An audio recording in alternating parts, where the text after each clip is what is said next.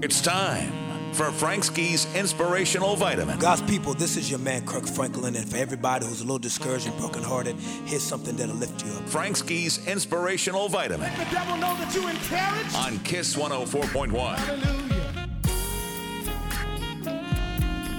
Gratitude of the past makes peace for today and creates the vision for tomorrow. The gratitude of the past. You see, when you sit down and you really think about how God has blessed you in your life, you really can't worry about tomorrow because you already know He's a God of blessing. You already know God is here to bless you today. So my question is, are you willing to give it all to God?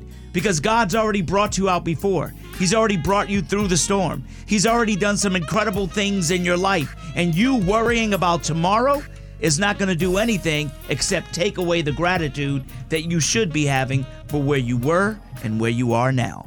I'm Frank Ski, and that's your Inspirational Vitamin.